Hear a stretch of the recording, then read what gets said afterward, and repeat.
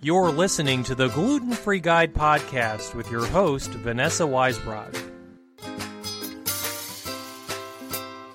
Welcome to the Gluten Free Guide podcast. I'm Vanessa Weisbrod, coming to you from the Celiac Disease Program at Children's National Hospital.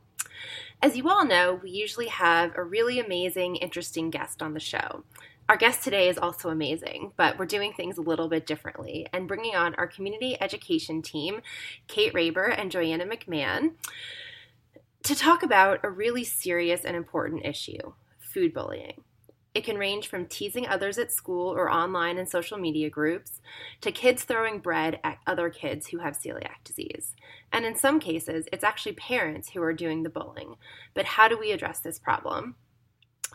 Before we jump in to talk about strategies for preventing this from occurring and educating kids and parents about how to stop bullying, I want to go back to a story that I shared on the podcast some months ago about my 6-year-old son and an experience he had at school. Brandon has always been a really strong kid, and he's been really confident and proud of his gluten-free diet. He's never been ashamed of it or really had a problem with it. Until this day where we were walking down the hallway at school and the mom of another child in his class walked up to him and said, "Look at this, I got up early and I stopped at Dunkin' Donuts and I brought donuts for the whole class." And she opened the box of donuts right in his face and showed him, then closed the box and said, "Oh, but you can't eat them." And in that moment, Brandon just burst out into tears, hysterically crying. It was the first time that had ever happened to him. And now, I don't think that the mom went into this situation being like, ha ha ha, I'm going to do something horrible to Brandon. But the way in which the situation occurred, it made him feel so bad. He felt so left out. He felt like something was wrong with him and that he couldn't participate. But the really good news is that his school is amazing, and the director of the school actually oversaw the entire situation happening and immediately came to our rescue and brought us back to her office and took Brandon to the freezer that had all of his treats in it and let him pick out his own things to have in the classroom that day. And, you know, it's even though Brandon overcame the situation, it has always stuck with me is that moment when my heart broke, seeing him so upset. And, you know, it was a terrible morning for us, and it's always stuck with me. And it's something that I never, ever, ever want another family to experience. And I know that I'm not the only one. So I want to jump in here with Joanna and Kate and just hear about some other examples that they've heard. As you all know, Joanna spends a lot of her day working with schools. So Joanna, tell us some of these other stories that you're hearing from families.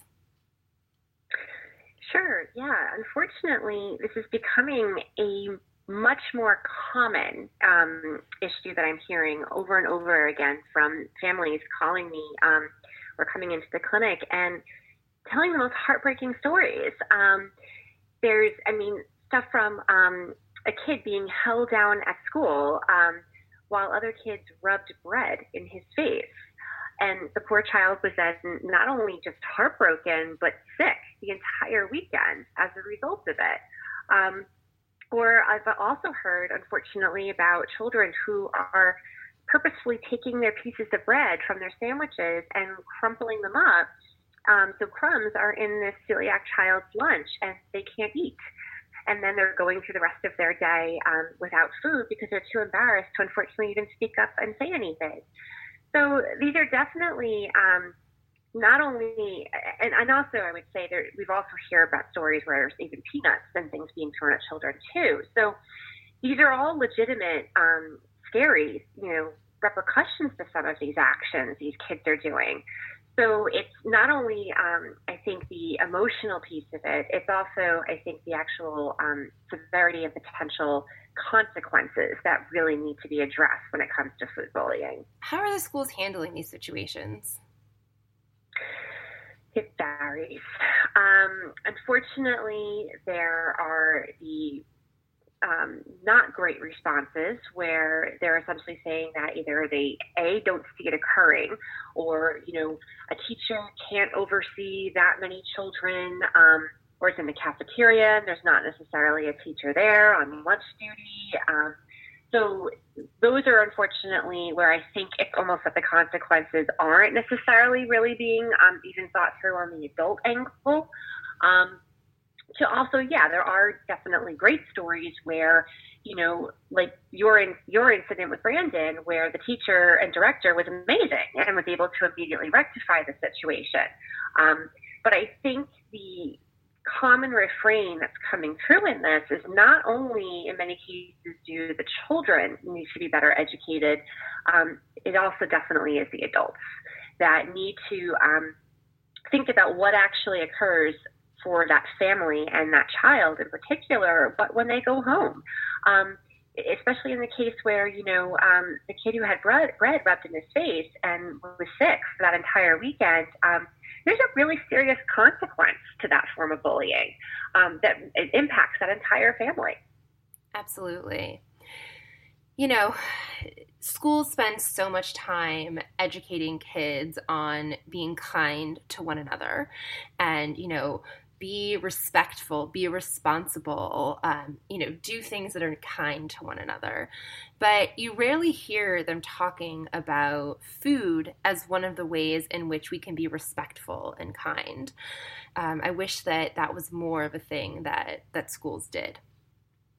So, Kate, talk to us about some inciting events that you seem to hear about related to food bullying and some studies that you've come across. Yeah, so there was actually a really interesting article that was published back in 2013 in the journal Pediatrics that actually looked at food allergies and bullying. And it said that as many as a third of kids with a food allergy do get bullied at one point or another for their food allergy. But most worryingly, over 80% reported that it was a constant event, that it was happening more than once. So some of the bigger things that we see are just your typical teasing for various reasons, like you can't eat this, you can't eat that. But the second most common thing that we see is waving food in people's faces. I know that happened to me when I was first diagnosed by some people who were my friends at the time, who would wave cookies or pieces of bread in my face throughout. We also see some criticizing. We also see a lot of exclusion from various activities. So that would look something along the lines of if a class was going out to eat somewhere, there would be a child who would say, oh, it's your fault that we can't all go to McDonald's because you can't eat there. Or, it's your fault we can't have a pizza party in the classroom. And so really placing the blame on these kids just because they're not able to eat something, making them feel like they're restricting things from other students as well. Absolutely. And I think that extends too beyond the school environment to like birthday parties. I've heard so many stories as there were like cupcake decorating parties at bakeries or restaurants offering, come and, tour the kitchen and learn how to make your own pizza. And these kids just not getting invited to things, which isn't directly bullying them, but it's just another way that they're being excluded from common life activities. Right. And I think an important thing here, too, to mention is that it's not always a physical ramification that occurs after this. It's also a huge psychological toll that happens. And we already know that kids with celiac disease tend to have higher rates of anxiety and depression. And so, food bullying is something that really doesn't help that statistic. Absolutely. No, definitely not. So you two work extensively with schools, and I have to tell everyone listening how proud I am of the work that you guys do. In the show notes, we're actually going to put up a map of all the states in which you guys have touched people. So let's talk about some strategies that you can offer schools to help alleviate this problem. So one of the biggest things is integrating food allergy education early on in a child's school environment. I read an article recently that said that most of these cases of food bullying start occurring around first and second grade levels. And that's mostly just because that's when children start to understand that there are differences between each other. That's something that happens regularly, but when food allergies are brought into play, that's something that is a little bit different than, oh, I have brown hair, you have blonde hair, you have blue eyes, I have brown eyes. And so there's actually a public charter school here in DC called Ying, and they integrate food allergy education and information about bullying into the curriculum through various things. They have several books that they read, some of the younger kids, and then they do a lot of prevention education as well. So this would look like teaching kids not to be bystanders and stepping in if they see something wrong. And then it even goes into really positive things and kind of positive reinforcement when they have a lot of kids who actually choose to present information about food allergies at STEM fairs and science fairs. And so not only are they able to educate the children, but they get the children actually excited about it themselves so they can learn more about it and really help with their peers. Wow, that sounds like a really great program, Kate. Do you know what the books are that they use as part of this education? Yes, there are a couple that they mention in this article. One of them is called What Treat Can Ruben Eat? There's another one called The Princess and the Peanut Allergy. And then finally, there's one that actually might really appeal to some people with celiac disease called Can I Have Some Cake Too? Oh, wow, those are great. We will include links to all of those in the show notes. So if you didn't catch those, don't worry about it. We will include a link so that you can find them later. So those are some really great ideas for schools helping kids. But Joanna, what can parents do to help their kids with celiac disease navigate this? So I think the first thing is to make sure that your child has a 504 plan. That way, at least even you have some recourse to go back to if the school, for some reason, isn't taking the incident serious enough, that you can make sure that, you have some legal recourse to stand on. The other big thing is obviously to make sure you, as a parent, are reporting the issues immediately, but also to talk with your child about the fact that they need to speak up immediately to an adult. So, for instance, when I was talking with that family about the kids that were crumbling bread into their child's lunch, the child was so embarrassed they weren't going and really reporting what was going on. So she just wasn't eating all day. So they had to sit down and really have a talk with her about making sure she immediately went to her teacher and letting them even know this occurred so that she wasn't going through the rest of the day hungry. So just having those conversations with your child too. And also the other big thing would be for the parents of the child being bullied, but also just in general, hopefully parents can have a conversation with their children to talk about that having any of these type of interactions, some of the kids might not even know that they are bullying. So kind of discussing the fact that, what you do has consequences. Teasing sometimes isn't funny. You waving a treat in a kid's face that can't eat it is going to hurt their feelings. Eye rolling or saying that something looks gross or weird, all of those types of annotations have consequences in how that person's going to be receiving them. So kind of just getting that kind of discussion even going about how words can hurt too. And obviously then also, the more severe actions that they're doing. So just discussing even the topic that food bullying is a real thing. Now, what do we do about the grown-ups? You would think that grown-ups should be smart enough to not say awful things that are going to emotionally, interfere with a child's ability to function at school. But as we all know, that this happens regularly. So what do we do with them? How do we help grown-ups be better? I think, unfortunately, educating them as well. I think it goes back to that old refrain of if you don't have something nice to say, don't say it, or think before you speak. I know it even frustrates me still as an adult when I go out to a restaurant and give my order to a waiter and he looks at me and rolls his eyes when I ask if it's, made gluten-free or can be. Like, oh, it's really an allergy, those type of things. The other thing I want to point out, Joanna, is let's talk about like the airplane example for a second. When your little baby or your kids are screaming on the airplane and people are acting so annoyed, but for the parent, it is far more anxiety provoking and upsetting that they're so worried that their kid is disrupting everybody. Exactly. Than how much it bothers that person who's sitting a few rows away from you. And I think the same theory applies in these situations, that another parent might be annoyed, I have to bring something that's gluten-free for a class event. That's one time, versus the parent of that child that every time their kid puts a bite of food in their mouth, it's something that they think about, and that it constantly is something that they have to worry about to keep their child safe. It's so true. And, you know, it's funny. I just was talking with a parent recently who just mentioned even that a parent had gone in the class, was bringing in some kind of treat for the entire class for a class activity, and she brought in a box of Enjoy Life cookies for the celiac child.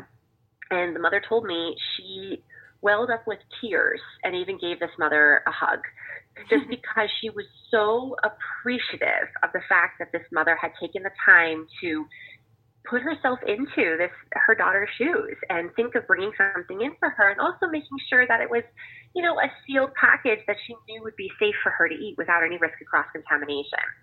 So little gestures go a really long way. Absolutely. The other big thing I would say would also be for for teachers as well, and for adults thinking of consequences that they might not even realize might be occurring. So there was a really awful incident I heard recently from a parent. So this little girl was participating in science class, and the teacher was giving out cookies to the entire class for the science experiment. And she stopped at the little girl's table where all the children were sitting at her table, and she basically made a comment saying, "Oh, I can't give you these. Little Sally is gluten-free." So she didn't give the cookies to that entire group of children sitting at the table, compensating on what would be considered safe, I guess. Well, she didn't think about the outcome of that event. All those children were quite upset, obviously so, that they weren't given cookies. She basically painted a target on that little girl's back. So sure enough, later in the cafeteria, they were giving her a hard time and messing with her and throwing stuff at her.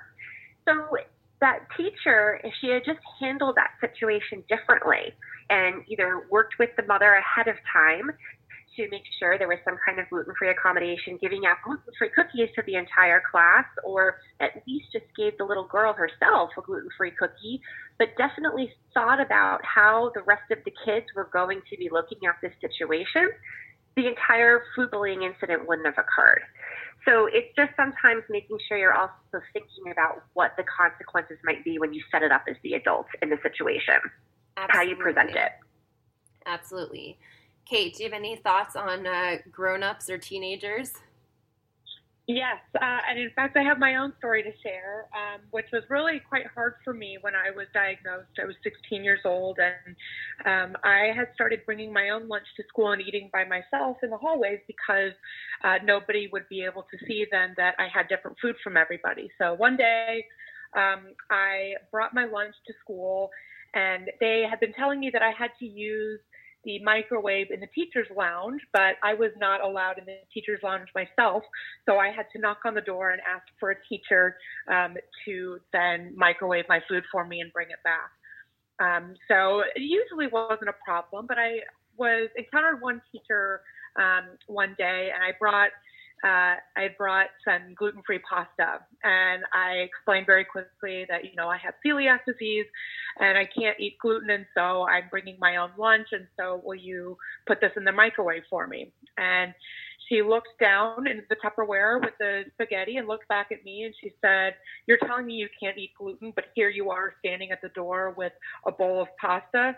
I can't believe it. Get out of here." And just shut the door in my face. Oh my gosh. So while I was 16 and a bit more mature and able to, understand some of this stuff, at the same time, it really kind of added insult to injury that, not only had I segregated myself from other people so that they weren't looking at what I was eating because it was different from everybody else, But I also had people who were supposed to be my allies who were turning against me. And so I think a huge thing to learn from that and what we can encourage teachers and adults to do is really to just trust kids who say that they have allergies.